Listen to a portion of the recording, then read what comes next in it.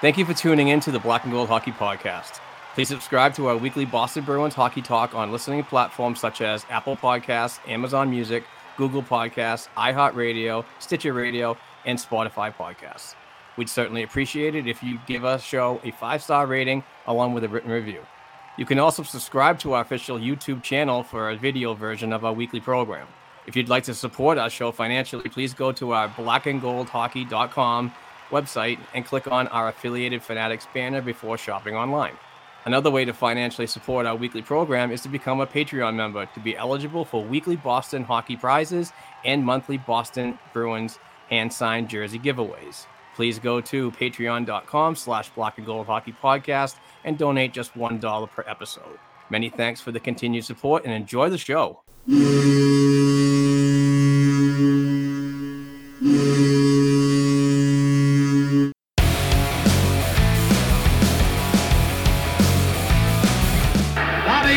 Behind the net to Sanderson, Orr! On the Orr! Orr from the Boston Bruins! 30 seconds left in the period. The Bruins are shorthanded. Ray Bourque. Ray Bourque from the face-off circle to the right of Reggie Whitman. Fired it down and Whitmore blew it. Did he ever? To Bergeron on the drive, save, rebound, he's loose, saving, kicks him loose, Bergeron scores! The Priest Bergeron, with the point of the dagger in their throats, they rip it out of Toronto's hands and kill the beast! The Boston Bruins have won it after being 3 down in the third!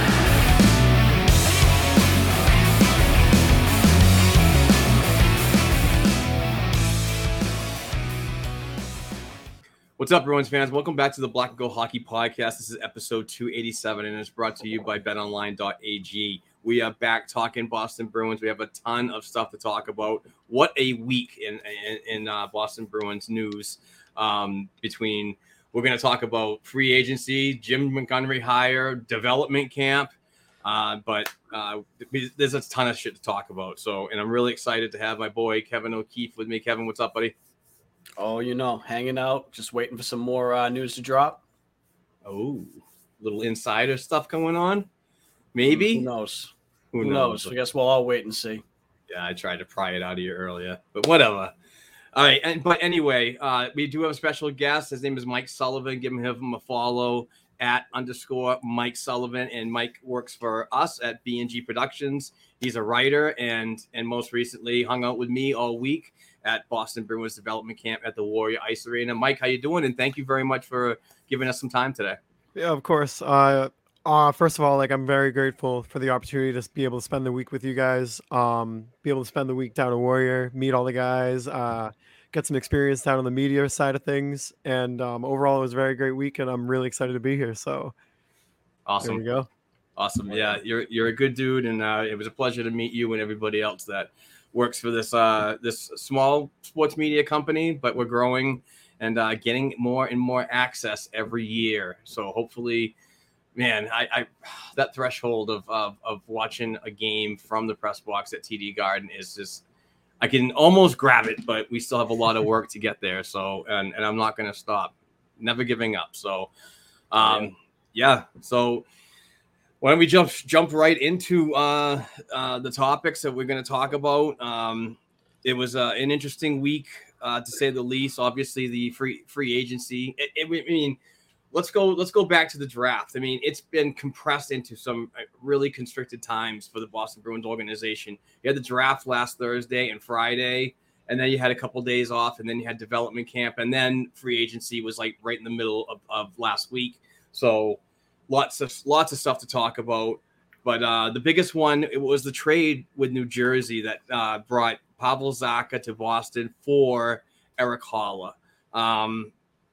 And as it is right now, Pavel Zacha, I believe he is a 25-year-old forward, center and left wing, and he's unsigned right now. So obviously negotiations are going on with him, and hopefully it's a positive thing.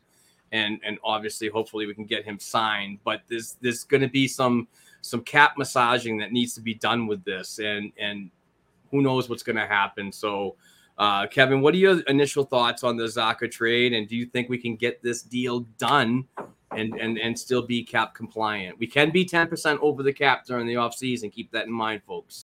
Yeah, this is a really good trade for Don Sweeney, in my opinion. You're switching out a 31-year-old Eric Haula, who honestly probably wasn't going to be re-signing here after his deal ended at the end of this upcoming season. So to be able to flip a player like that for a young, big-bodied, really skilled center at 25 years old, I mean, I think that's just an awesome job by Sweeney there.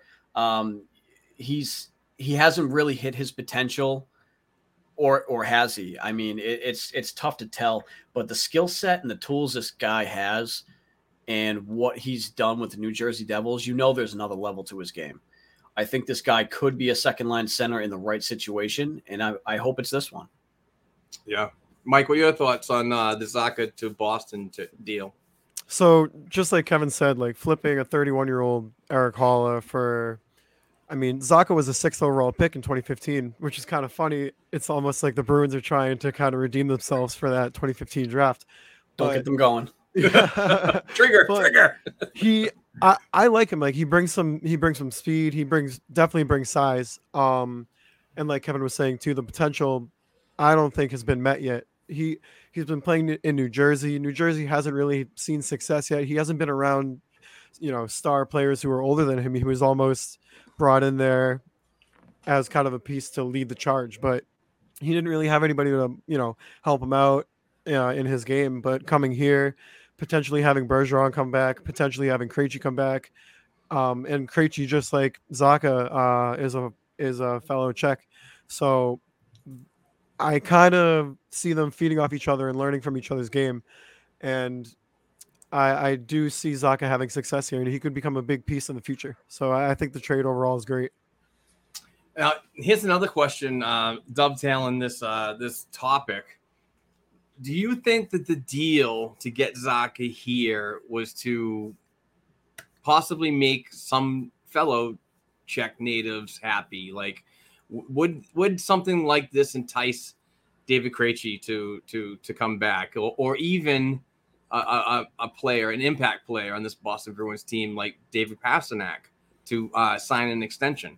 That's been tossed around a little bit, that maybe some of his comrades coming in from his native country might swing the deals their way, and to have a fellow native countryman on board, it kind of makes sense. But hopefully they're not just doing deals just to get the whole check line going. Yeah, I mean, when it comes to Krejci, I don't think so. I think Krejci is more waiting to not really waiting. I think he wants to come back, but I don't think he wants to come back unless Bergeron is going to be back. I think if he's coming back, he wants to take a real crack at it, try for another cup with this team before sailing off into the sunset.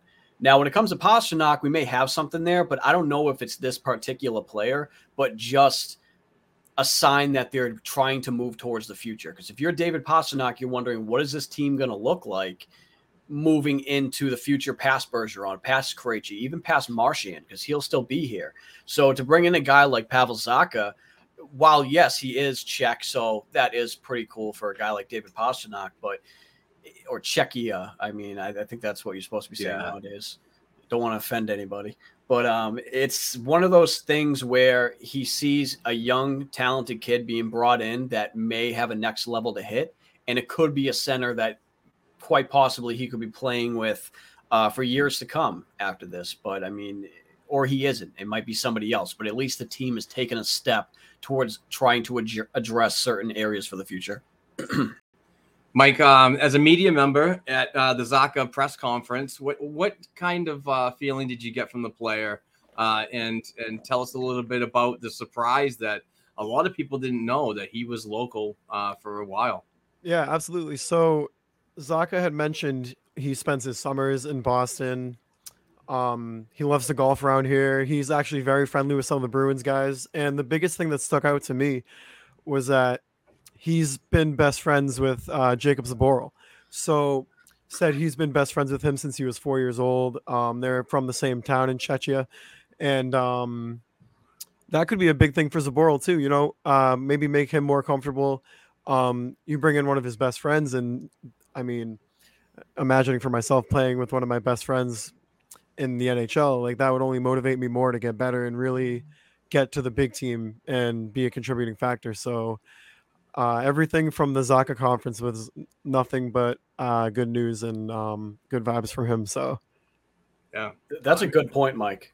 Good point on the Jakob Zaboral front. I mean, if he can stay healthy, myself and Mark, we've been touting this for I don't know how long about trying him on that top pairing before we brought in Hampus Lindholm. But, Dom brought it up last week or the week before, I forget which week it was, about trying Zaboral on that top pairing with Hampus Lindholm since he can play the right side very effectively, as we saw in juniors. So, motivation to try and stay healthy, even though that can be out of his control in a certain sense, but maybe take measures to protect himself better and be able to be a skilled player for this team moving forward and playing with a guy like Pavel Zacha, who he was best friends with. I think that's a great thing that you said there, Mike. yeah, absolutely. That's the one thing that stuck out the most to me. So hopefully that translates over. yeah. I like the idea. I hope he can get his true potential, because I really don't think that he completely had it in New Jersey, whether it be a personal thing or just what the roster looked like in New Jersey the past couple of years while he's been in the system. But if we can tap into some of that talent and kind of get a boost out of him and get more offensive production out of him, I think it's going to be a great deal. It just comes down to numbers now on the contract. And I'm not even sure, because I didn't do my homework quite yet, but does anybody know the qualifying offer that Zacha is going to get? $3 million. Is it? Mm-hmm. Okay. I thought it was going to be a little higher than that, but that's really not that bad then. They could discuss a different type of deal. I mean, the way I look at it, if you look at just purely from his stats, from his offensive production, every single year, while it's been very slight, he has improved every year, at least in point totals. I mean, you look in 2015, 2016, he had a single game. He had 2 points. He had 2 assists. That's very promising. 2016, 2017, 24 points. And then the following year, 25. And then he kind of plateaued at 25, but then went up to 32, 35, and then last season, 36. So he's been consistently getting better. It's been slow, but maybe it wasn't the right situation for him. Now, when it comes down to like the contract he actually signs, whether he takes that $3 million qualifying offer or they get him in there for something a little less or a tiny bit more, I kind of look at something like a Jake DeBrusk bridge type deal like he just got. Not for $4 million, obviously, because Jake DeBrusk has had more success in the league than Pavel Zacha to this point, but maybe something like 2 years, $3 million, somewhere between maybe like 2.7 and $3 million. I think that would be very good for not only the team, but Pavel Zacha himself, because it will give him a chance to be able to come in and, play his game, not feel like he's eating up too much of that cap. So you don't have people on his back like, oh, this guy's making $4 million and only putting up, let's say he puts up 40 points. People, they're going to get all panties in the bunch. Diapers are going to be filled everywhere. So it's just one of those things where get on the team, prove what you can do in a good situation. He's going to have, whether he's on the first line, second line, or third line, he's going to have quality players to play with. I mean, playing with Charlie Coyle and Craig Smith, I mean, I think that's an honor in this league to be a part of what could be one of the best third lines in the league. But it's going to be interesting to see what happens. All right, moving on to the next topic. Last week on Monday, Jim Montgomery officially took the podium in his press conference at TD Garden, and our own Black and Gold Productions writer Theo Lander was in the house. We had media access for that as well, so good things for Theo and BNG. But I liked what the coach had to say. He seems very confident. I mean, a lot of his things were pretty much cliche, but there's a lot of things that you wanted to hear too about like communication and so on, and how to deliver a message. Those are the types of things that I really want to hear, but it's going to be challenging for him to come in as a new coach to an organization, and one that's probably going to be struggling for at least a month or two with the loss of Brad Marchand and Charlie McAvoy and so on. So, but he seems like a promising coach that wants to work with the youth and will talk to the youth and try to like work them into the lineup.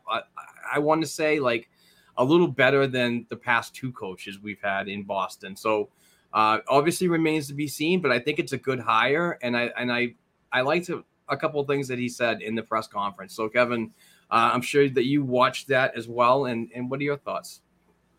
Yeah, I mean, I think you said it great. One of the things that sticks out for me is that he's going to be the type of coach that actually listens to his players, opposed to being a dictator up there. You know, like, oh, this is what we're doing, 100%. You know, he's going to listen to what Patrice Bergeron has to say, Marchand, Pastrnak, Krejci, if he were to come back, you know, guys like that.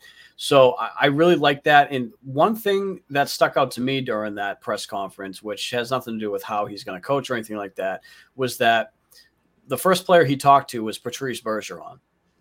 Now, the things he had to say about Patrice Bergeron were great and everything, about how he felt like he was talking to a coach and instead of a player and this and that. It shows he has high respect for him, and he's probably going to lean on him a lot when it comes to learning about this team, learning the room, getting a feel for the room, you know, where guys usually like to play with, who they like to play with.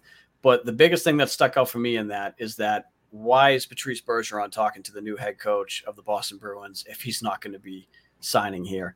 And guys like Pavel Zacha, the first one that called or texted Pavel Zacha was Patrice Bergeron, and Pavel saying, "Oh, I can't wait until, you know, I can't wait to see him at camp. You know, I'm so happy he's my captain." He's coming back. So everybody settle down on the Bergeron front. He's coming back. Don't worry. It's all gravy, baby. Mike, thoughts on the Jim Montgomery hiring and the press conference on Monday? So like Kevin said, he really does seem like a player's coach. And I think that's what this team needs at this moment. And there's been rumors about, you know, some disgruntled players with Cassidy. And if those are true, it makes sense why David Krejci would be coming back. It makes sense why Jake DeBrusk took his or rescinded his trade request. I think overall we're going to see a lot of integration of youth into the lineup. I think we're going to see a lot more of Jack Stanika. You know, it's important at this moment in the Bruins team, it's important for those guys to be playing more. And just like Jacob Zboril, I think he's going to be seeing a lot more time as well. And, you know, Montgomery also stressed that it's an honor to be coaching for an Original Six team. He understands what it truly means, or seems to understand what it truly means to coach this team and the history that we have, and how much the city cares about the team. And I think he's going to see a lot of success here. And I think fans are really, really going to like Jim Montgomery behind the bench. So, yeah, no, I completely agree. New voice, new message. You know, sometimes head coaches in the NHL are so recycled. You know, you generally do not see many of them last longer than 6 years or even 4 years. So it remains to be seen what he does, but it's a positive move forward to a team that, you know, just seemed that they needed a guy to capture the locker room again, and, you know, players want to have fun again and do the right thing. And I think that Montgomery is the guy that can lead to some good success in the next couple of years. I'm not saying that, you know, Stanley Cup next year. I'm not calling that at all, but it's always something good to have in the fold of a new voice and just somebody that can communicate better with the bench and in the room and even personally. You know, he just seems like that type of guy that you can just knock on his door and sit down in his office for an hour and just gab away about stuff. So I think that's important these days, you know. And it's not some people saying, "Oh, the players are now all sensitive and this and that." It's just shut up, I can't stand that. But sometimes it's just like everybody's job. I don't understand why sports they get a pass on most things. I would love to sit down with my boss and sit there and have a good conversation with them and not just be like, pointing fingers like you do this, you do that, you do that. It just sometimes that gets stale. So. 100%. It's all about communication, and he just seems like, he's going to communicate with the guys, and he's going to be, his door's always open. Yep. He just seems like that kind of guy, and that's perfect and exactly what they need. So, absolutely. All right. Do we want to touch on the free agency next? Yeah, let's do that. All right. So on Wednesday at noon, obviously the Pavel Zacha trade happened just before the start time for the free agent frenzy, and the Boston Bruins made some signings. Really nothing significant in my opinion. One player I didn't see getting a deal, a one way at least, but the rest of them are all pretty much players that we're probably going to see in Providence, which is good for a Providence team because some of these players can go down to the American Hockey League and work with our younger core, and I actually like a couple of them that they picked up. So the most predominant one and the first one that broke news was AJ Greer out of New Jersey. He signed a 2-year one-way deal for worth $762,000 per season. He's 25 years old. He had 22 goals, 30 assists, 52 points in 53 games with the Utica Comets last year. And with New Jersey, he got in 9 games and had a goal and an assist and 2 points. So, Kevin, thoughts on this type of player? Kind of a grindy guy, got 100 penalty minutes last year in the AHL. So what are your thoughts on AJ Greer?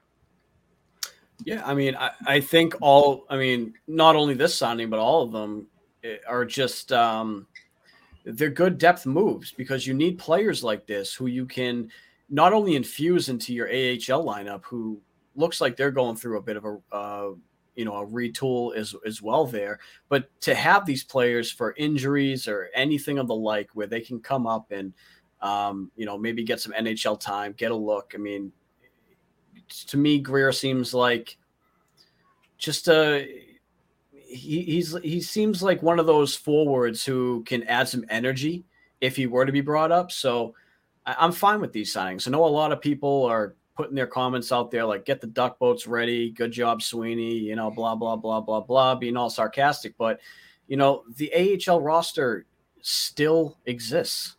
And even below that, you need to be able to fill those out as well. So, whether he sees time with the Bruins or not, I mean, they don't affect the cap or the Boston Bruins moving forward. So for me, it's a fine signing. Mike, your thoughts on the AJ Greer signing? So he brings a lot of grit to the team, to the lineup. I was looking through some of his highlights on YouTube, and one of them stuck out to me heavily. He got in a fight in the AHL, and something Boston fans all love is physicality and fighting.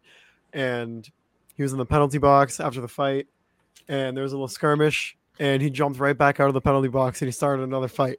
So it kind of straight out of the movie Goon. He's one of those guys who's going to bring that energy, and that could translate to the NHL club as well. If it may be a fourth line guy, you need some big bodies some nights, physical games. He's going to be your guy. So I think he's going to bring that to the lineup. He might not be there for all 82, but if you need a guy to come up, he'll be there and he'll bring that energy. So, well, you talk about the fourth line, Mike, and is this the type of player that could replace Curtis Lazar, who signed as a free agent and pretty much priced himself out of Boston here because we need as much cap space as possible, and he signs with the Vancouver Canucks? But is this the type of player that could possibly be the replacement for a player like Lazar? It's exactly what I was thinking. And like you said, he's coming in at $762,000, saving us some money and bringing a similar style of game, maybe even better. That's to be seen. But just the way he plays and his style of play is going to fit in with what fans expect from this team. So I like the signing, and there's potential for it to work out. There's potential for it not to work out, but at the cap hit that he's at, it's not too big of a risk, and I like it overall. The other thing I wanted to talk about is the one-way deal on AJ Greer. It's if he doesn't make the Boston Bruins right out of camp, he's got to be exposed to the waiver process if they want to place him in Providence. And I'm not overly privy on the player. I didn't, do a ton of homework on him, but I'm pretty sure a player like that would probably pass. If somebody else is looking for a grit in the NHL, they'll probably pick him up if he happens to go on the waiver wire. The next one that was signed as a free agent was defenseman Connor Carrick.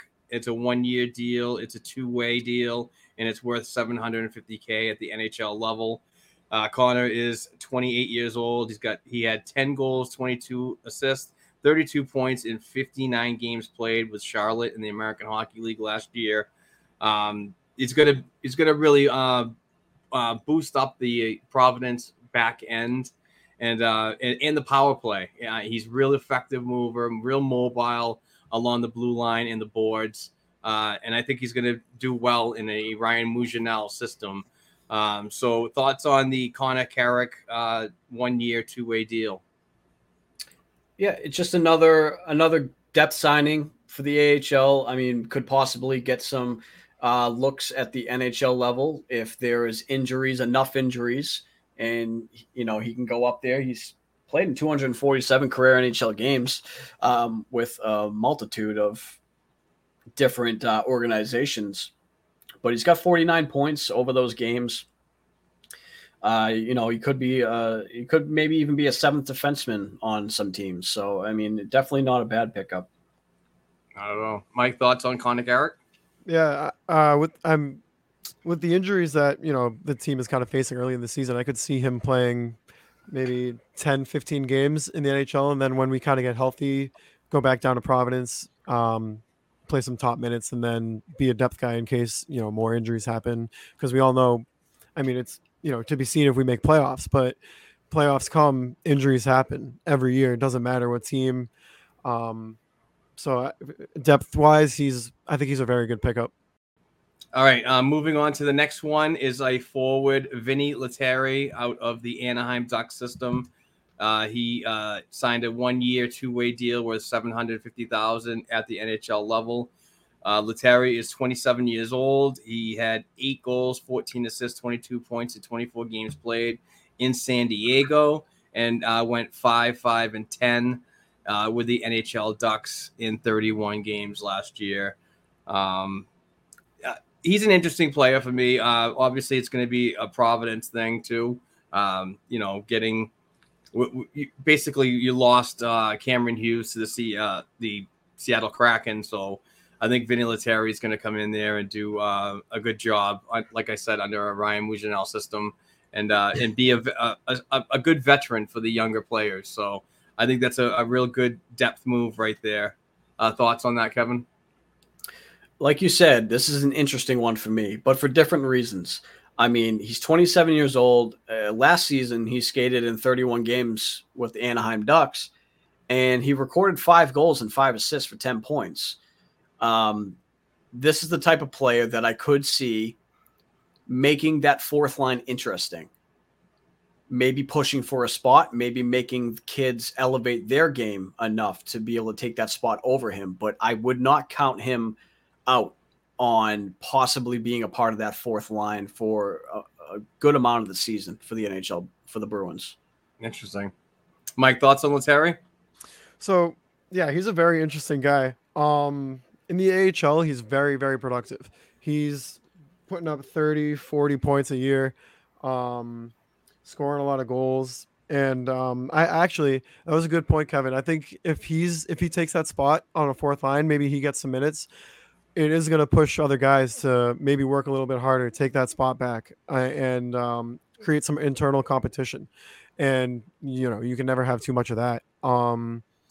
And ultimately, he's a very good AHL player. So if he does end up going back to Providence, it's only going to help that team too, and the guys down there. So overall, I think it's great. Moving on to a defenseman, Daniel Renauf. He signs a 2-year, 2-way contract worth $700,062.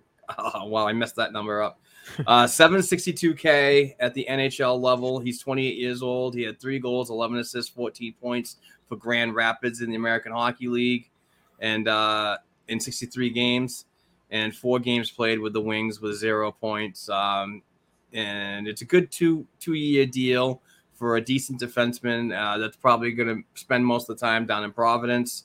And I really like the way that they address the Providence defense, because last year the goaltending wasn't the issue. It wasn't Kyle Kaiser's fault, and it wasn't Troy Grosnick's fault. It was by far, I thought, a lot of defensive breakdowns were happening most of the season, and the injuries didn't help at the end of the year with their one and done 3-game first round series. So I think that they want to address to bolster up that Providence defense and obviously create more depth with these signings. So I think this is a good move, and hopefully it works out. And he's going to be a veteran. Like, can't have enough veterans down in Providence to teach the kids the way. So thoughts on the Renauf signing, the 2-year deal, Kevin?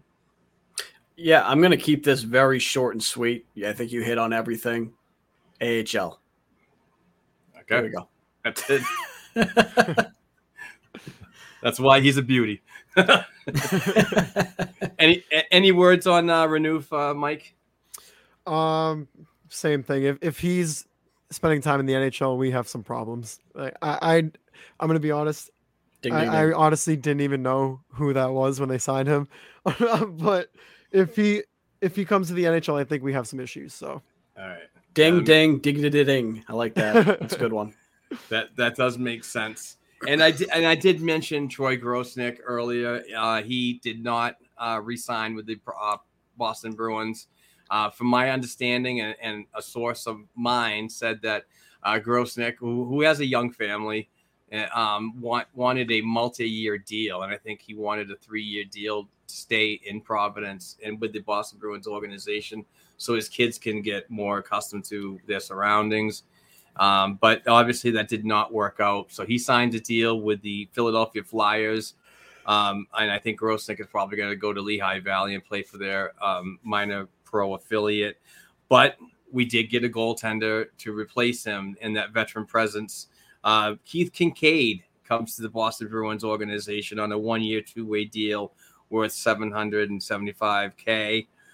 He's 33 years old, and I didn't get much stats on him last year, but I know he played a ton of games for the Hartford Wolfpack, and he was really good for a pretty decent Wolfpack team last year that was really challenging to play in the Atlantic Division in the American Hockey League. So, and I thought in the games that I did watch while covering as a media member last year or watching on AHL TV, he can still play the game at that level and still be productive and give an American Hockey League team, no matter where he goes, a chance to be good in the crease. So solid move there to keep the depth going at goal.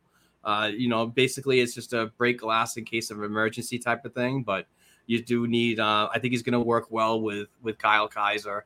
But what does that do for Brandon Bussey? That, does that put Brandon down in Maine? We don't know if the ECHL Maine is going to retain Jeremy Brodeur or Callum Booth. So that might be a spot for Bussey because he's signed for the upcoming season. That's it. So we'll see what happens. But thoughts on the Kincaid deal, Kevin? This was my favorite deal of the day for Sweeney, aside from Lettieri. And the reason being is because I now feel comfortable enough if one of Swayman or Allmark were to go down. I feel like this guy could come in and give you some solid goaltending to help you win those games. I'm very happy with this signing. I think it's a smart signing for Sweeney. Excellent. Mike, thoughts on Kincaid?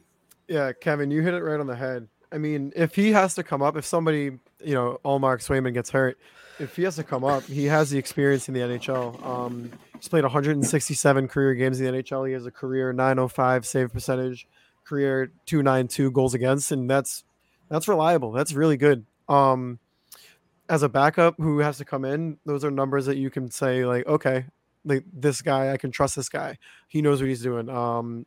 He's got a history in the NHL, and he's a reliable backup goalie. So just in case, if someone does go down, he's a good guy to have in your back pocket. His one game played for the Rangers last season, he turned aside 29 shots in a 3-2 victory over the Coyotes. So, Bruins kind of had their hands full with the Coyotes last season for whatever reason. So maybe that could help out there. You never know. In case, break glass. Absolutely. All right. Why don't we take our first break? We're going to hear from the amazing Bruce Sullivan from Boston Sports and Music Memorabilia. He's got some amazing stuff, hand-signed jerseys from the Bruins, the Red Sox, the Patriots, and the Celtics for all really, really good prices, folks. So listen to this upcoming commercial from Bruce and jot down his email address and where to find him on Facebook because he gives away some amazing prizes just for liking and sharing over on the FB. So listen to Bruce and we'll be back.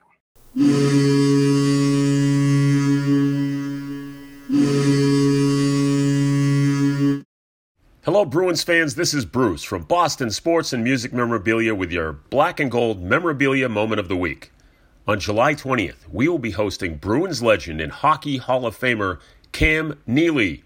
Pre-order a JSA authenticated 8x10 for just $55, a puck for $59, mini helmet for $109, or a jersey starting at just $139.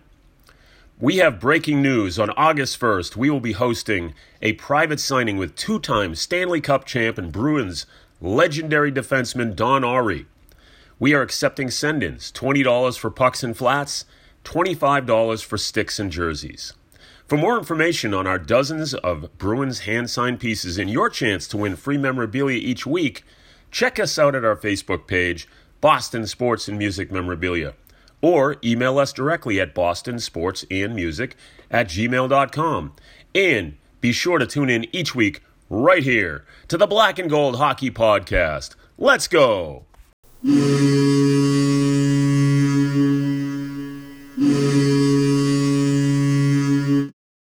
All right, we're back. We just heard from Bruce Sullivan from Boston Sports and Music Memorabilia. Spice up that fan cave, folks. It looks terrible. You need more black and gold all over the place. So please take notes of where you can follow him and find him and buy some stuff. It's really good. Birthdays, Christmas, whatever you got to do, buy some hand-signed, fully authenticated stuff from Bruce. All right, we're back talking bees.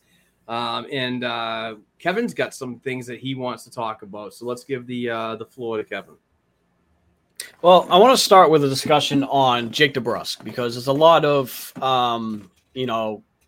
conflicting feelings on the player, on whether or not he's traded, so let's put aside whether or not he's traded and let's, just say he's here, he's got a contract. He's going to be with us next season. Do you think this is the season that we get the highest potential out of Jake DeBrusk? I think so. I do too. Yeah. And I'll tell you why. I think that there's going to be a lot of on Jake's plate this upcoming year. I think he's going to shift to start the year for at least the month and a half or whenever all these injuries. So confusing, but I think he's going to shift back to his natural position on the left side while Brad Marchand's gone out for the while. That pressure that's put on him, it's obviously not a down pressure. It's going to be a high pressure. Like Jim Montgomery is going to be putting on, like, we need your offensive production to pick up because, in the absence of Brad Marchand, you're filling some big shoes here. That's a lot of confidence. I would think that Montgomery was going to be putting on Jake. And what I like about this idea is if he can get that offensive production and be that catalyst for that top line and a Boston Bruins team while these players are mending, just think about what he can be when they come back. Now he's already got the point production going. He's feeling really good. Now his compadres are all back on the line together. And let's LFG. Let's freaking go. You know what I mean? I really think that I think that type of pressure is what Jake needs for his continued development. I know he's been in the league for a couple of times. He's not a rookie anymore, but he's still learning the game.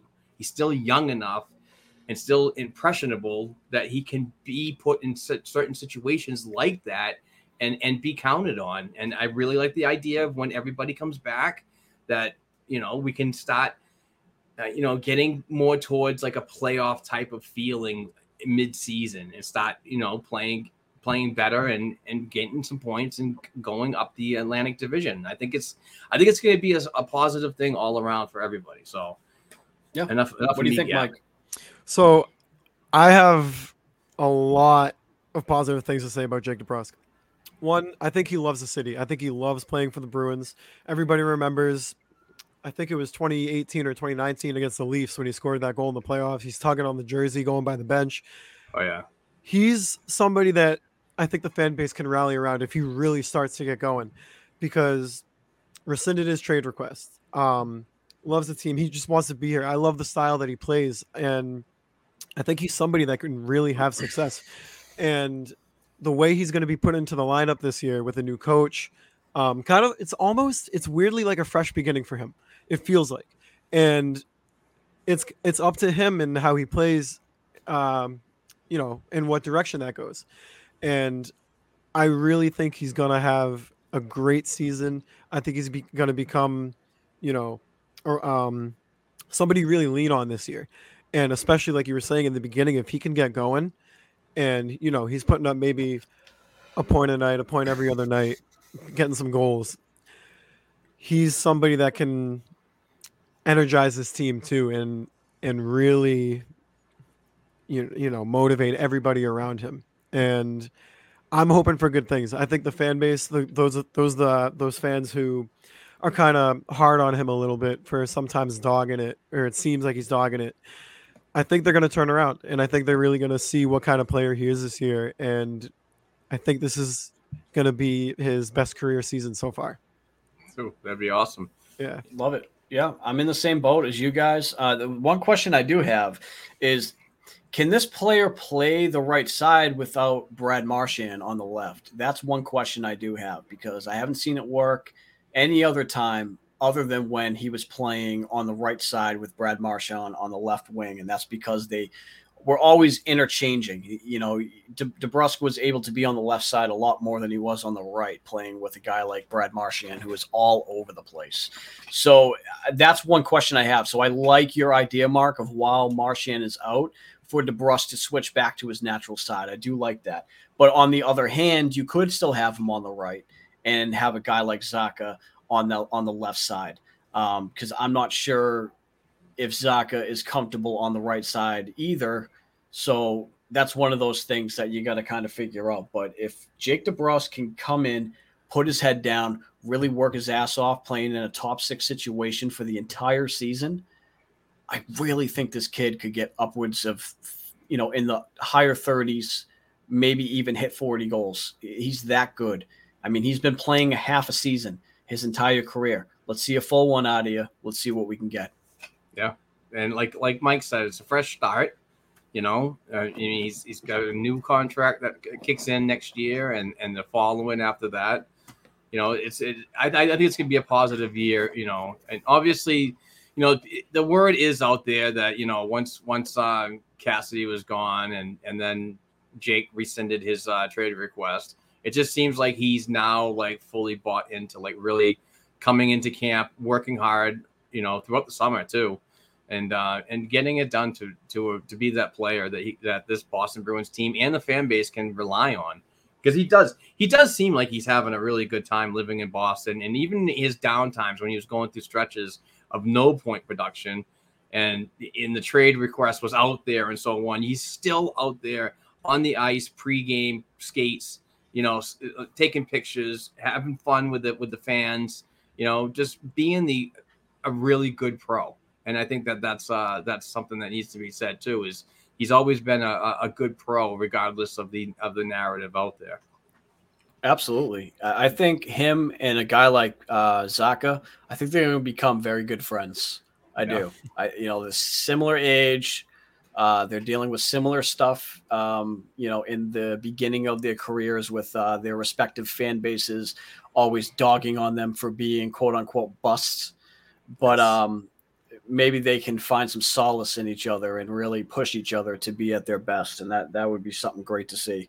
But speaking of all that, when we look at this, Bergeron and Krejci still aren't here, even though myself and maybe you guys as well truly believe and maybe even know that both Bergeron and Krejci will be here. As of today, the lineup without those two can be very, very scary to look at. To say it kind of, whatever.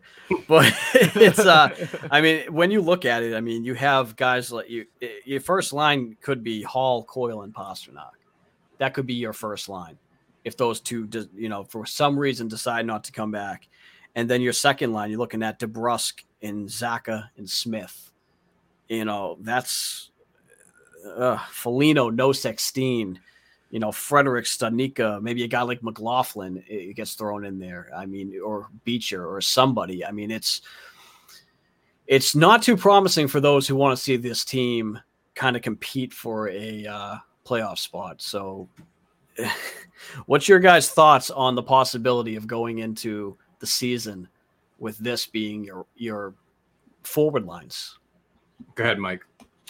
If that's the case, there's a 0% chance we make the playoffs. 0% chance. You saw teams in the Atlantic get better. Ottawa got better.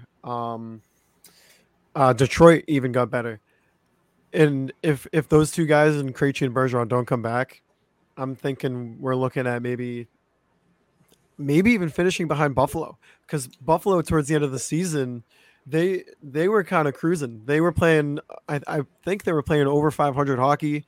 It seems like the city's really buzzing again about the team. It seems like the guys there are motivated. Granted, they are Buffalo and they still got holes that they need to fill. But if we have Charlie Coyle on our first line, he's a third line center. He's barely a second line center, and I love the guy. But if that's the case, we're looking at a real big step backwards. Yeah, I'd have to agree with that. It's not the sexy lineup at all that I'd like to see. But then again, I really don't have an answer for the question, Kevin. But I kind of want to throw another one out there. Is the Boston Bruins done? There's still off-season moves that need to be done. The cap needs to be moved around so you can fit players like Zacha in. But then you got to think about is Jake DeBrusk now a trade asset? Could Craig Smith be a trade asset to free up some more money? Who knows what's going on? We're not in Don Sweeney's back pocket at all. And the guy's tighter than a Ziploc bag. He doesn't let anything out, So it's really hard to gauge what he's going to do because, if we go into the season with that lineup without a Bergeron and Krejci, that's some scary thoughts. That's going to bring on some very lean years when you're talking about, your streak of playoffs. That's really scary to see. And it's but then again, the weird guy in me says, and I never want to see the Boston Bruins tank or do bad, but this upcoming draft is supposed to be much better than the last one. So, you can benefit from down years, mm-hmm. But, to in an effort to replenish your prospect pool. But yeah. Yep, absolutely. I don't see – so this is just the opening night lineup. Of course, you have other players coming in. Your defense is looking like maybe like a Lindholm, Carlo, Riley Zaboral, Forbort, Clifton. And then you still have Allmark and Swayman in that. But I don't see this team cracking 80 points. I don't see it. even when Marchand comes back, you're looking at maybe Marchand, Coyle, and DeBrusk, and Hall, Zacha, and Pastrnak, which could be a good line in my opinion. Actually, Hall, Zacha, and Pastrnak, that could end up being a really solid line. Zacha's skills are off the charts, and that if there's a situation to get that kid to hit his top 6 potential, that would be it. But then you're looking at Foligno, Nosek, Smith as a third line. Foligno didn't really impress last year. Who knows if he's even still on the team? Who knows if he's going to be able to bounce back, and then you're looking at a kid line of maybe like a Frederick, Studnicka Steen, or Beecher. I'm sure we'll get to talking about Beecher later on. Yep. But it's scary, but like you said, there could be more off-season moves to be made, whether that's players moving out or players coming in. We don't really know, but the cap situation is a little iffy. Now, on the flip side of things, if Bergeron and Krejci do re-sign, your situation just went from hell to heaven. So, opening night, you're looking at instead possibly, I know I was talking about the whole DeBrusk on the right side. Maybe that wouldn't work out type of thing without Marchand, but I would at least try it to start. And my lines for opening night, if Bergeron and Krejci were to re-sign, and this is with, what we have on the roster. I didn't foresee, who's moving out as far as trades or anything like that. But Zacha, Bergeron, Pastrnak, Hall, Krejci, DeBrusk. And then you'd have Foligno, Coyle, Smith, and then Frederick and Nosek and Steen. Now, I wouldn't foresee – I'd say at least one of Nosek, Foligno, Smith, or even Riley would be having – to be moved in order to make these moves work, because you need to sign Zacha. You need to be able to get Bergeron and Krejci in here, however those deals are going to be. So it definitely would look different than that, but that right there already is looking better, even if you're infusing some young talent.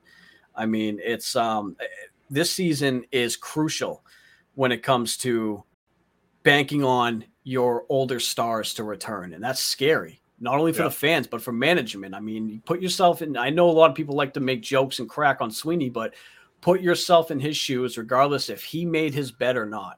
It's a lot of pressure to be banking on two not superstars, but two, stars in the league who are 35 plus.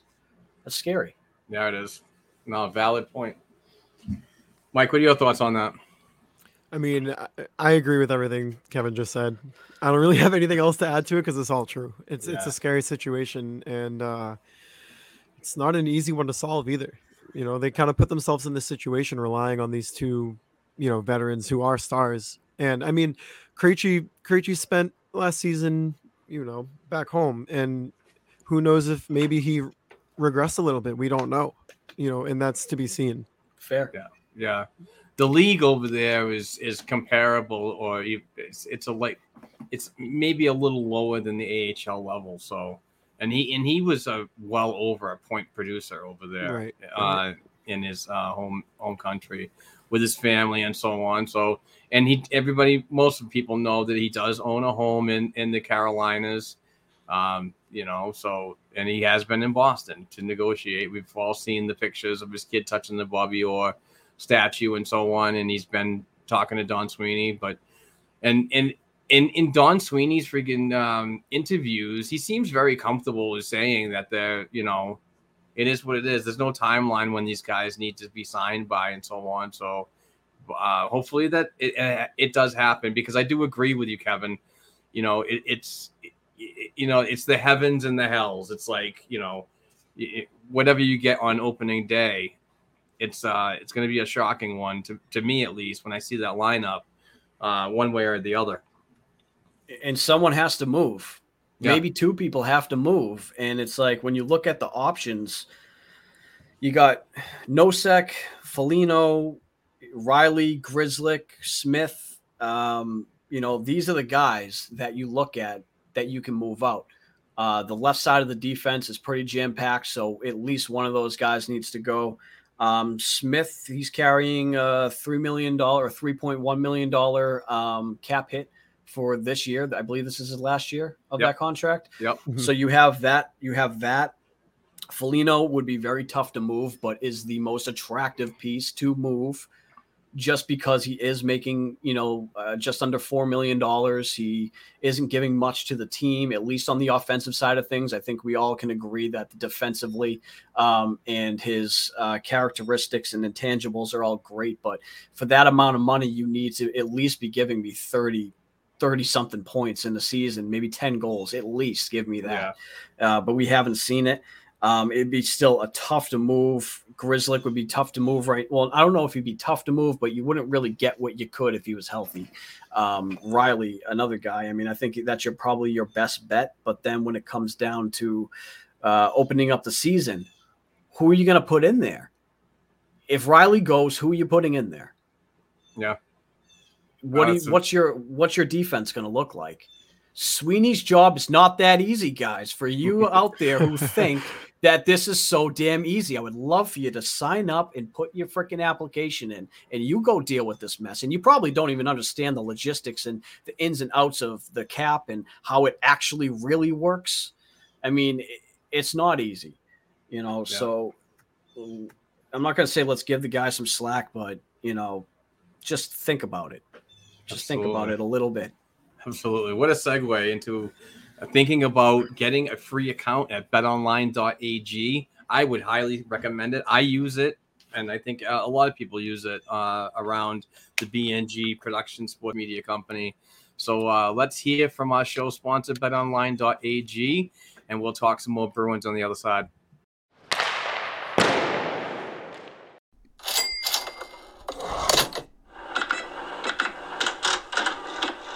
Our partners at betonline.ag continue to be the number one source for all your betting needs and sports information. Find all the latest odds, news, and developments, including next year's NBA and NHL futures, PGA Tour golf, Major League Baseball scores, and all the latest fighting news, and even next season's early NFL futures. BetOnline.ag is your continued source for all your sports wagering information, from live betting to playoffs, esports, and so much more. Head over to the betonline.ag website or use your mobile device to sign up for a free account and receive a 50% welcome bonus on your first cash deposit. Just use our promo code CLNS50. That's CLNS50 to get the bonus and get in on the action. BetOnline.ag, it's where the game starts.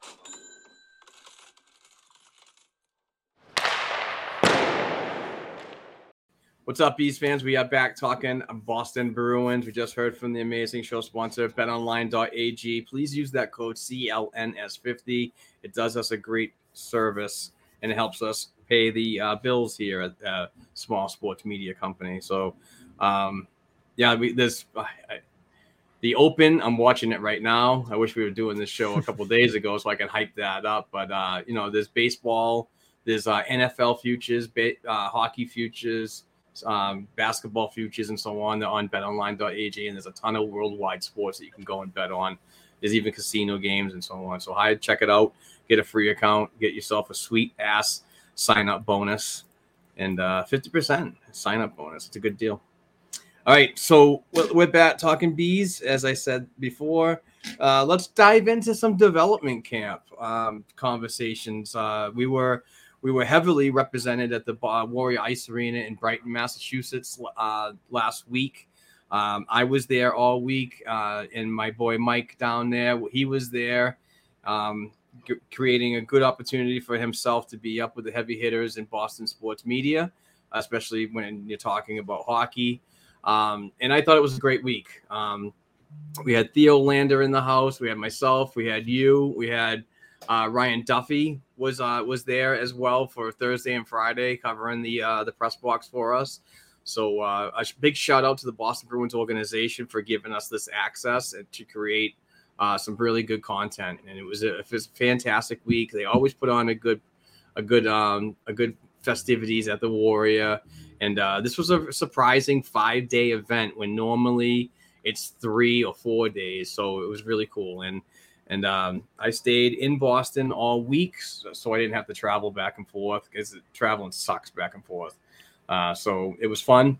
So let's talk about some players that stood out to us And I'll start with Johnny Beecher. I thought he had a great camp.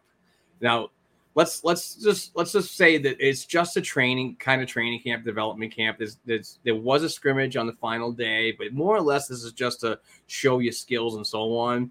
But John Beecher, he was just so fast this week. He's got a huge stride, good speed. He protected the puck amazingly all week, and he was hard in puck battles. And I cannot wait to see him in a full year with the Providence Bruins. But he was definitely one that stood out to me. Who stood out to you most likely? Mike, sorry about that. Fumbled my words. No, it's okay. I'm kind of gonna go off the board here a little bit. Maybe a guy who not too many people know. Reese Gaber. He's playing in North Dakota this year. He has one more year there. But he's got a great shot. He is undersized. I believe he's 5'8", maybe around like 160 pounds, but he's got all the skills there for a guy his size. He's speedy. He's shifty. Like I said, his shot's great. And for a guy who got the camp invite kind of just out of college, I think a lot of NHL teams, when it's his time to sign, are going to take a good look at him. And I hope the Bruins do, because he seems like he's got some tools that could be very useful. Yeah, he was buzzing all over the place. Yeah, he has a camp invite, and he's a good dude. And he was just everywhere. I couldn't believe how fast that guy is, and in a decent release as well. Yeah, he played for Dubuque too, and he is actually the all-time leading goal scorer there. He has skills, and it's just kind of, I feel like he has to find a way. If he's gonna make it, he has to deal with his size, and he has to figure out a way to make it work. But I do think he has the skills. Whether that's gonna be a couple years of Providence to figure it out, or sizing up, hitting the gym, drinking some more protein shakes, figuring it out. But right. he does have the skills, and he's got the speed. He stood out to me for sure. Yeah. You have anything, Kevin? Well, I mean, I was only there for a single day on Monday, which was good.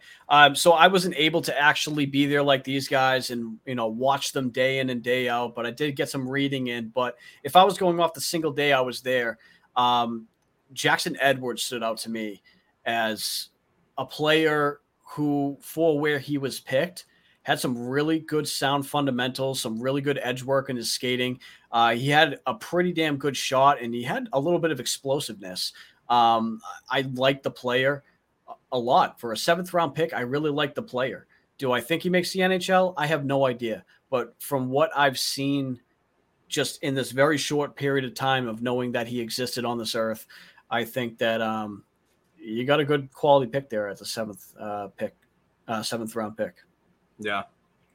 A couple other players on the forwards that really stood out to me was Riley Duran, Andre Gasol, Brett Harrison.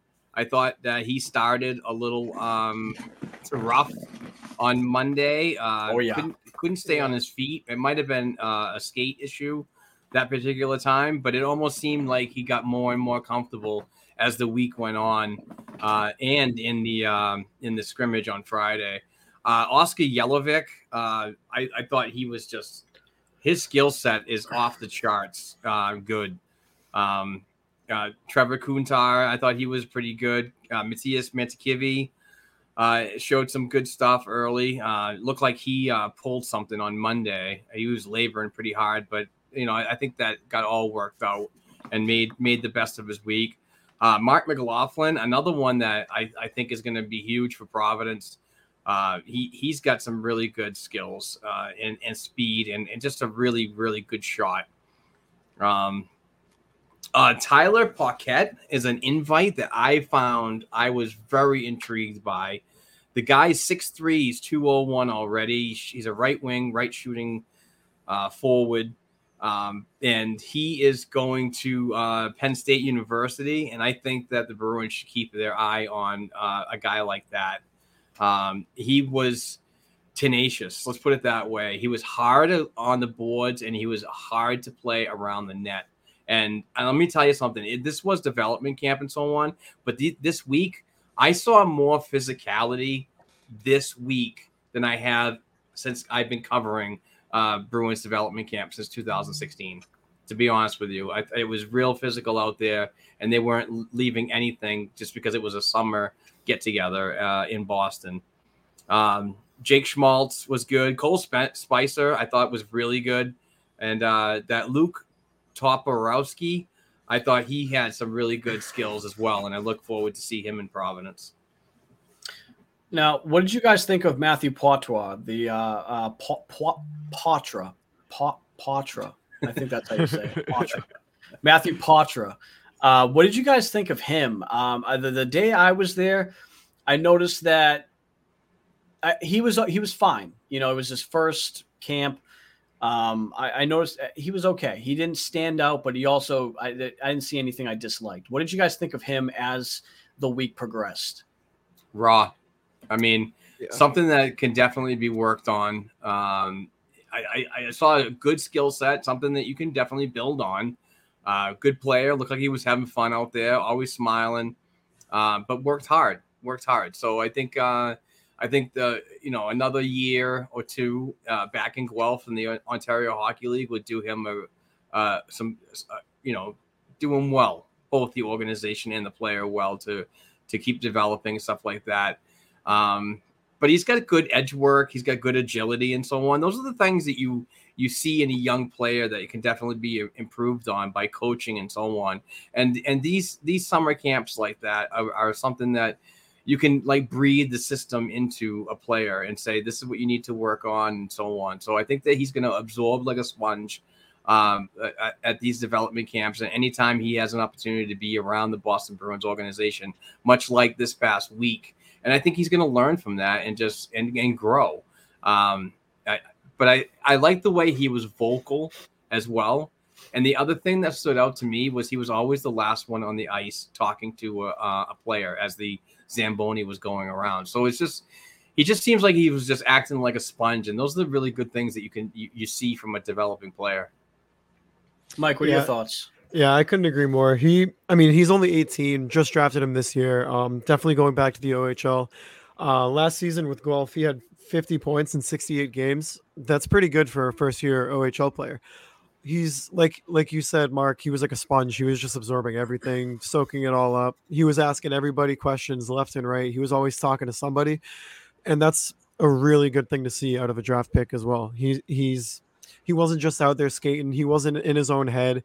He might have been a little bit nervous, as I'm sure everybody would be at your first development camp. I probably wouldn't even be able to get on the ice. I'd be puking. I'd still have my skate guards on. But yeah, I mean, I think as the years go on and he develops a little bit more, he's going to become a good player. Had great edge work. Skating was awesome. He was great with the puck as well. Passing well, but it is dev camp. We'll learn more about him and how he's going to progress from his season this year in Guelph, and kind of take see where he's at, and then coming to next season, definitely expecting a little bit more. But I think he was kind of where we all expected at dev camp, just kind of soaking everything in. Yeah, I would not be surprised if he took a huge leap forward this year in Guelph. Missing out on your rookie season due to a pandemic can't be easy, and to bounce back and put up the points that he was able to put up in his first official year in the OHL shows a lot of promise. And I like the kid, so we'll see where that goes. Thank you for your information, guys. Yeah. Sure.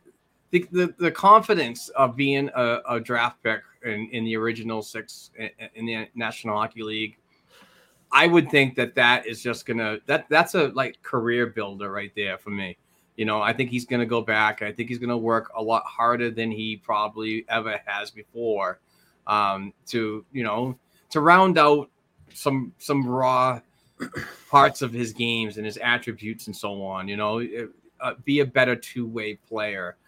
be a better player away from the puck, not only with the puck and so on. So I think that by knowing that you are a National Hockey League team property, I think that's a boost of confidence as well. So I think it's going to be a good thing for him. And yeah, I could definitely see him surpassing his total from last year, which was basically his rookie season, For sure. So, remains to be seen, but he's a good kid. It just seems like he's going to fit the mold of being a Boston Bruin, for the future.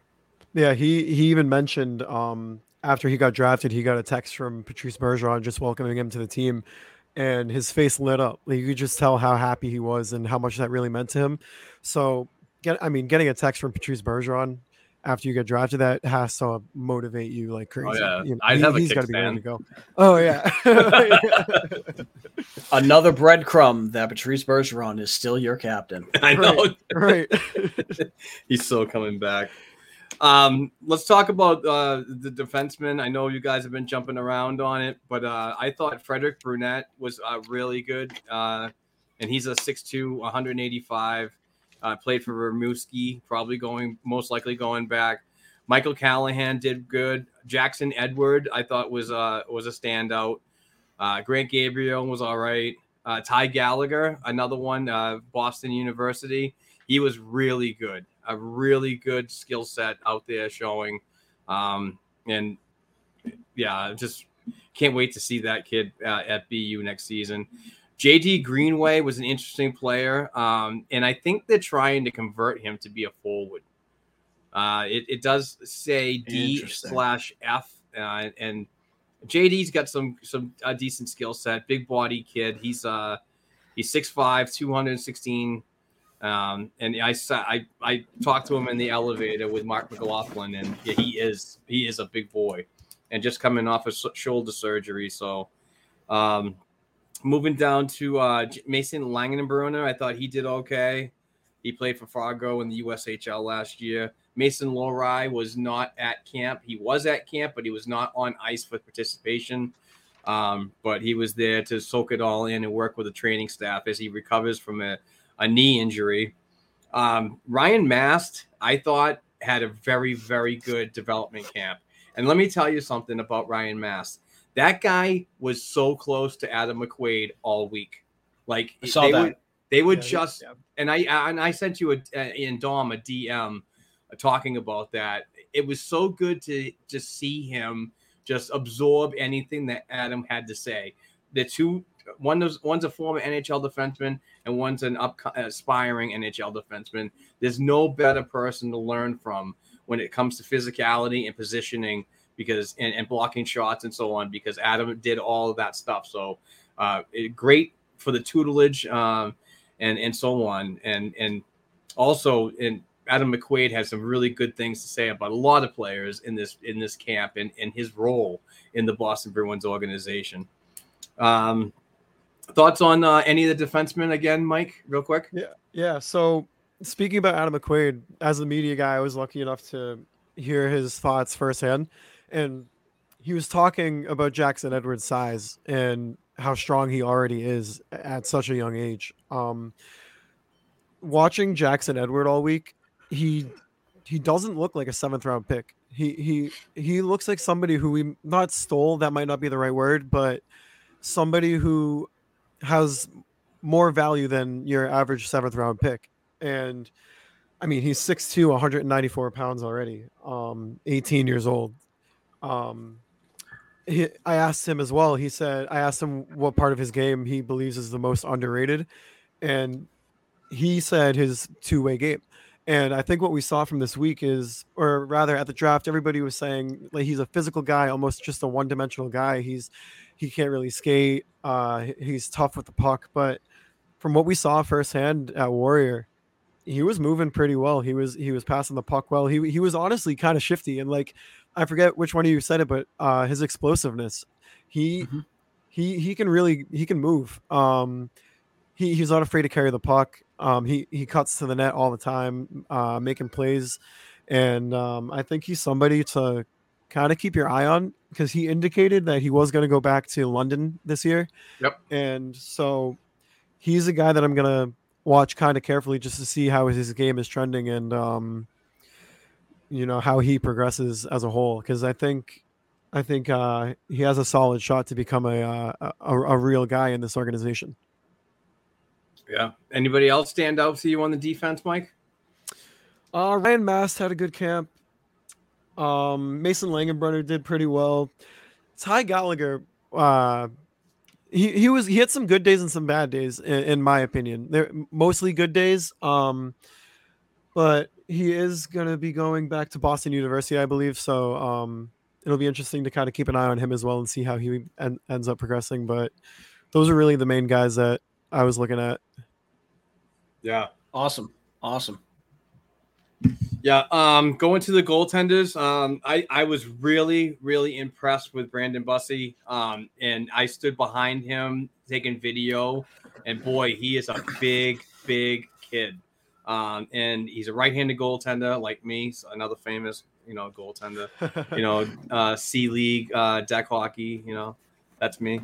Anyway, but no, I really good things out of camp from him. His lateral movement side to side, his positioning as a bigger goaltender. He tends not to venture outside of the crease to cut the angles down because he uses his size so well. Tracks the puck really good. And like I said, he does have he's very athletic. So hopefully he goes to Providence or maybe even East Coast, Maine. But I thought he had a good showing. Another kid that I was really impressed with was a camp invite, Gabriel Carriere. He plays for the University of Vermont. Reed Dick, I thought he played really, really good at camp. Another big goaltender that moves really well and so on. Kevin, shut up. and to round it all off, Philip Spederbeck, I thought he did really well, and he played for the Dubuque Fighting Saints last year and will be attending Providence College this year. Go ahead, Kevin. Did you get any good video on Dick? Yeah, I did. Did he stand tall in the net, or did he kind of shrink in the? No, I thought he worked hard. Yeah. All right. Reeling it back in. Thoughts on the goaltenders, Mike, you were in-house for the whole week. I like Svedback. Svedback seemed pretty confident in net. Honestly, on the goalies, I don't have too much. Reed Dick was good. Svedback was good. What I did notice is they're all really big. What they did, it seemed like they stacked on some tall, heavy goalies. So maybe just trying to fill up as much space as you can. But yeah, not too much. All right. Well, I do want to mention that Fabian Lysell did not make it to camp this year. He is in preparation for the World Juniors in 23 days that are going to be happening up in Halifax, Nova Scotia. I believe that's where it's going to be. He said he was it's sad that he couldn't make it to camp, but it's important for him to represent his country in the under 20 tournament. So that's that. But that's development camp pretty much all wrapped up into one. It was a really exciting week, and I can't thank Mike Sullivan enough for the opportunity to meet you personally, and work with you, but to have you get that experience up in the press box and player interviews and getting video for us and so on. It was just an absolute class act, but everybody put on a really good show. It was really good to see everybody out there who did make it, like Kevin and so on. And Andrew Taverna, he came down for 2 days, got me absolutely shit-faced on Thursday. Oh, shucks, I just missed him. Yeah. But it was a good week. So shout out to the Studio Alston Hotel. And one of my favorite places to go and have a beverage after was Article 24, which is just a few minutes down the road. A nice little bar there with an amazing short rib. Oh, I had that twice last week. Yeah. I was eating steak. I was eating steaks at steakhouses all week and braised short ribs everywhere. It was unbelievable. And no wonder why I'm 227 pounds. Yeah, you didn't look it when I saw you. I'll tell you that. No, I know. It's all in my gut. It's just that I do have the beer belly. I feel your pain. Except mine's not a beer belly. I can't. Mine's more of a Jello and quarter pounder belly. So, that's funny. All right, but that was development camp, and a lot of good things that we went through, and a good experience for everybody. And happy it's over. Happy to be back home. But yeah. All right, so where are we going now, gentlemen? Well, I mean, I could do read dick jokes for about 15 minutes, but I think there's better things to talk about. So, with development camp set and done, and there's certain players who we know are going to go back to their organizations, whether that be in the OHL overseas or what have you. But are there any players that you could see having a chance at maybe cracking a spot in the lineup coming opening night after maybe a strong training camp? Are there any players you guys see? For me, it's going to be Johnny Beecher. Just his skill set this past week at development camp was on par, and if he just comes into Providence next year and really puts in a better effort than. And he did okay in his first 8 games with the Providence Bruins after he left the University of Michigan in his junior year. But I expect him to work hard this offseason and really show that he could, be that player, that number 1 pick. I'm not saying he's going to be on the front line and so on, but get somewhere in the lineup, get a couple games in this year. Whether it be an emergency basis or you've done a good job down in Providence, kind of thank you. So I could see John Beecher getting in the lineup. Mark McLaughlin's another one that could possibly make it. He had a good showing this year at camp. That's it for forwards, to be honest. Defensemen. And he wasn't even there, which I was actually shocked. But I could see Kai Weissman making a few games for the Boston Bruins if needed. But I don't see anybody else that just screams out to me on the defensive core that was at camp that is going to make that transition pro. Michael Callahan is a possibility because he's going to be in Providence, but. I'm not really sure about who else can make that jump. Okay, so I have one comment on McLaughlin. I think this kid's an NHL player right now. And I have a question for you on Beecher. Is he the next Judd Studnicka for fans? If he's signed, I know he accepted the qualifying offer. But I don't know. I think this is the type of coach, Jim Montgomery. He could get Studnicka in the lineup. But I don't know.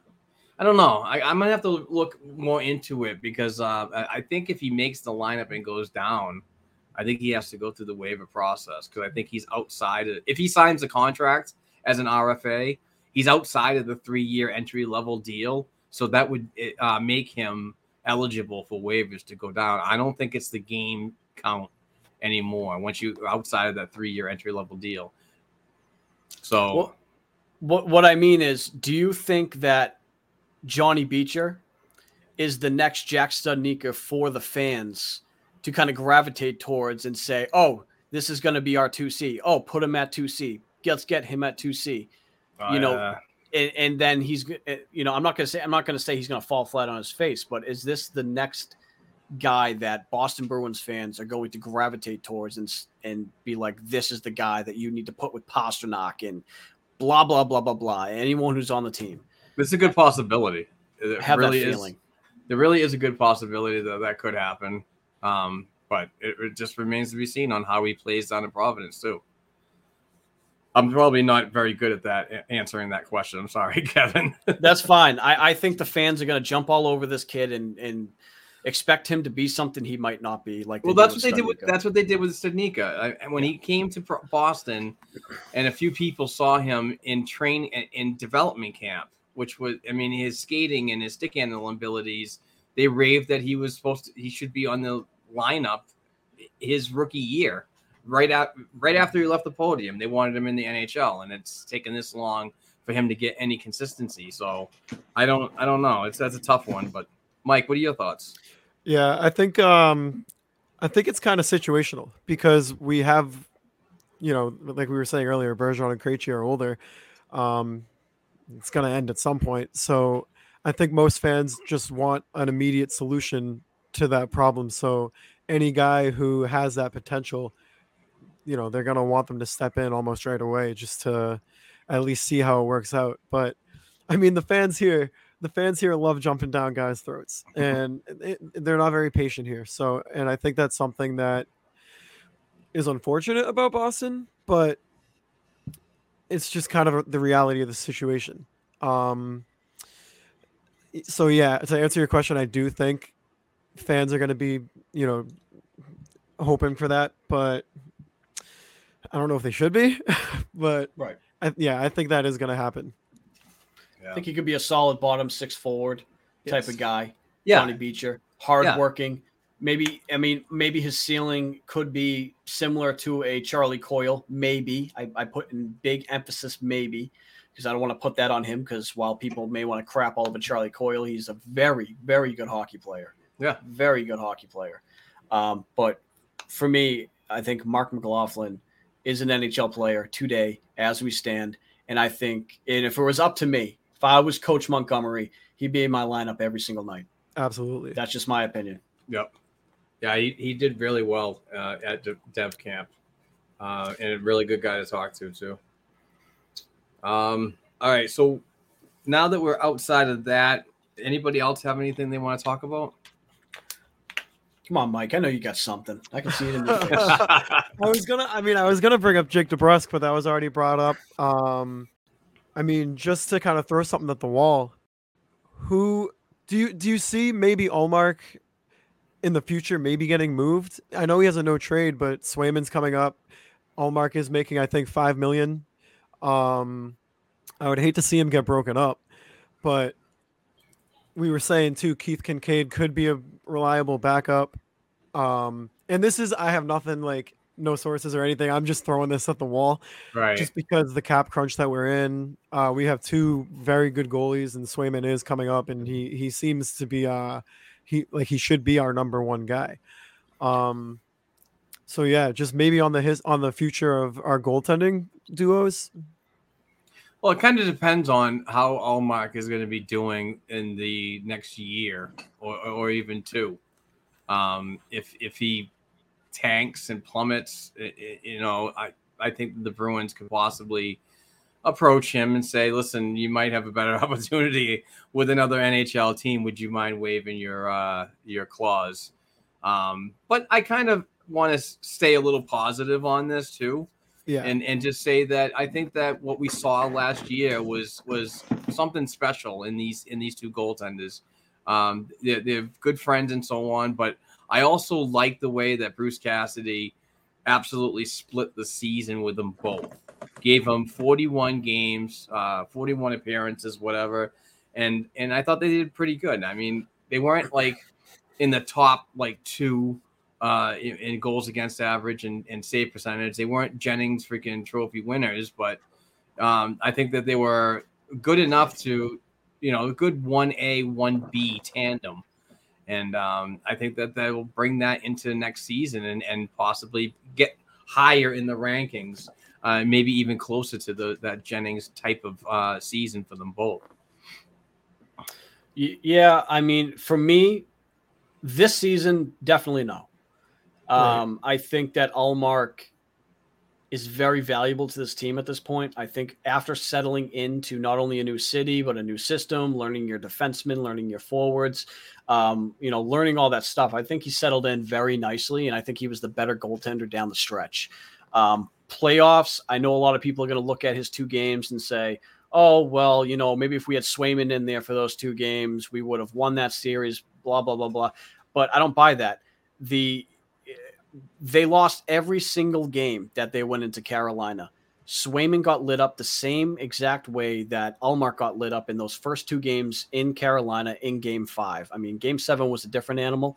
The team played a lot better in front of Swayman than they had the previous 3 times they were in Carolina.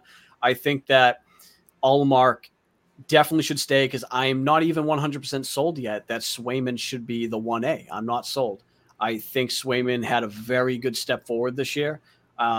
Very good. But I'd say both goaltenders are on par with each other, and I think it's going to be another battle in training camp to see who gets that first start this year.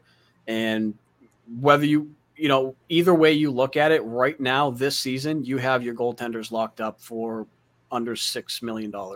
2 very quality NHL goaltenders. He does have the full no movement clause, so I don't think Sweeney would even approach him about it this year. But next year, he will have a limited no trade clause. I believe it's a 16-team no trade list, and there is plenty of quality NHL teams out there who are looking for goaltending that he just may not have on that list, and teams may line up for. And depending on the cap situation, where they are as a team, what they're doing, how many years Bergeron and Krejci are back for, at that point, I think you do maybe look at that. But it's not because I think Ullmark is bad or not valuable for this team, but because it makes sense moving forward, especially if Swayman is the guy. Yeah, but absolutely. To me, Swayman is a future project, probably the next organizational goaltender, much like Tuukka Rask was previously. But for me, and I love his potential, and I love Swayman. He's a great kid, and I've interviewed him several times down in Providence. I've interviewed him at development camp. He's just that goaltender that you want in the mix. But he's not. To me, he's not the guy yet. So many people put him on the pedestal right now of being the best around, and I get the fandom and so on. You want to be positive about a player that you really like or you followed in the NCAA and so on. But for me right now, until this team is structured better out of the crease, I'm not sure if we've seen the best Jeremy Swayman yet. 100%. Yeah, agreed. Much like what Peter Chiarelli did with everything in front of Tim Thomas back in 2011.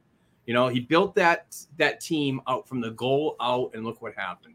Until that happens, that's when I'm going to know we have our guy. Yep. And, you hit the nail on the head there. Jeremy Swayman, I'm sure everyone on this episode right now sees the very good potential in this kid. He's got a few things to work on, but they're not tough things to work on. Rebound control can be fixed. That's one of his major areas right there that he needs help with. I think he's going to be able to do that. I think he's going to be one of the better goaltenders in this league, but it's just not today. And that's okay. Yeah. Before I lose it, he's not even hit his prime years yet of goaltenders. Right. Goaltenders naturally get their rhythm in the 27, 28 and above areas of their careers. So we haven't seen the best yet. And that's why I can't put him on the pedestal like so many do right now. Give him the Vezina, give him the Rookie of the Year, give him the Jennings. It's like, no, I see potential, but I haven't seen a full what Jeremy Swayman can actually do. Yeah, and one more thing before I lose it. He would not have even have touched the NHL level yet if it wasn't for both Tuukka Rask and Yaroslav Halak going down in that shortened season. Exactly. He would not have touched NHL time. Maybe last season he would have seen some games, possibly, because that's right around the time Tuukka Rask started seeing games, was that age mark right there. Yep. But over the next few seasons, you'd see him being integrated more and more, become the regular backup, and then eventually finally take over. The way that it happened for Tuukka Rask. And that's a good comparable, in my opinion, because the two of them were very similar at this age. Obviously, Tuukka Rask is a little bit bigger, plays a little tiny bit differently, but they were in a similar bracket. Am I saying that Swayman will be Tuukka Rask? No, but you never know. You never know. And it's all about development and giving the kid time. And to throw him to the Wolves, which is what you'd be doing. You'd be throwing him to the Wolves. And while I like the Kincaid signing, that is a break glass in case of emergency type of thing for me. If you have him as your full-time backup, I'm not sure if you can get at least the 25 to 30 games that you would want out of your backup goaltender for Jeremy Swayman to feel okay being this young. I mean, if you're going to throw him in there to play the amount of games a guy like Shesterkin plays, or Hellebuyck, or Vasilevsky, you are going to murder this kid. You're going to murder his potential. It's going to be done. So for me, Ullmark stays. I don't care what Mike Felger says. I don't care. And his little puppet, Tony Maz, and everyone else. Ullmark staying, and stop calling him Skid Mark. It's pissing me off. Oh, that's terrible. Man, this show should have a squeaky guy that talks like Maz. All right. I don't know if I have anything. I'm trying to stretch this out a little bit, but I think we might be out of things to talk about, right, guys? You want me to do some Reed Dick jokes? I mean, no. We can go another half hour. I know, right? Before we do end, I do want to say, Mike, it's been great having you on. I don't know how old you are, but I think you're a great kid. Awesome. Thank you. And, you seem like you have a good head on your shoulders and a long career ahead of you when it comes to media type of stuff. It seems like you really are into this stuff, and I've enjoyed speaking with you, and it's been great. Appreciate you coming on. Yeah, I mean, I'm just thankful for the opportunities that you guys are giving me. I'm going to take the ball and run with it. It's all Mark. I'm taking the ball and running with it. But, yeah, it's just it's something that I've always kind of worked towards. Something I don't take lightly either. It's something that I'm very serious about. And I really can't say how grateful I really am. Like, this is a great spot. The team's awesome. I love being a part of it, and I can't wait to see where it goes. So, absolutely, yeah. I'm really excited that you came on, and we're aggressive, and that's why you got these opportunities as a media member, and like Theo Lander, the same thing. That's why he got the opportunity to cover the Jim Montgomery press conference. The guys the people that want to work and they want to grind here are going to be the most beneficial colleagues out of our group. So again, I wanted to say thank you very much for the time today and talking Boston Bruins and some news about last week and development camp, but also about development camp and your time there as a media member. You really did a fantastic job. Evan Marinofsky was telling me that you were upstairs doing a good job talking and getting, working hard. So that really, that I appreciate that. With that being said, let's call this a show and go enjoy our Sunday afternoon with the ladies and the family, whatever. And I'm going to go cook some steak on the grill. So look excited for that. Love my new grill, and I love being home. I haven't been able to do much of anything lately. I do have an article coming out about my thoughts about development camp. So that's approaching 1,215 words right now. So, geez, it's taken me a little while. That's probably going to be a 2,500 worder.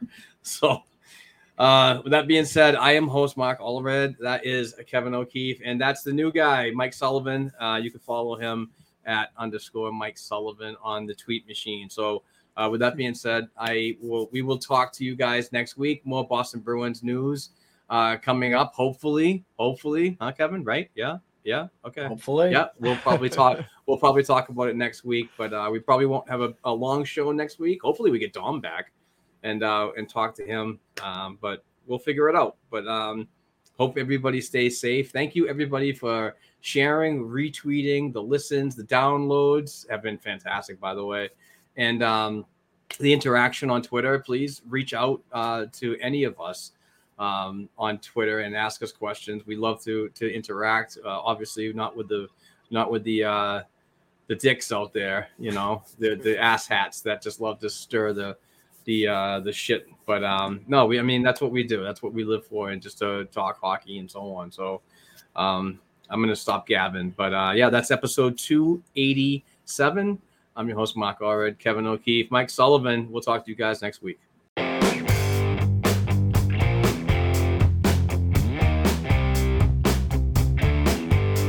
Thanks again for tuning in and supporting this week's episode of the Black and Gold Hockey Podcast. Please give the show a 5-star rating and write a review on listening platforms such as Apple Podcasts and Spotify Podcasts. If you'd like to contact the show for advertising opportunities or to send us a question or topic idea we should be discussing, please send us an email to blackandgoldproductionsllc@gmail.com. Don't forget to share our program on your social media platforms with other hockey fans and follow our Twitter accounts at Black and Gold Pod, at BNG Productions, at Black and Gold 277, and at Kevin_O'Keefe89. Also, please don't forget to check out our official blackandgoldhockey.com website, where we cover the Bruins organization from the NHL level down to the prospects worldwide. Peace out.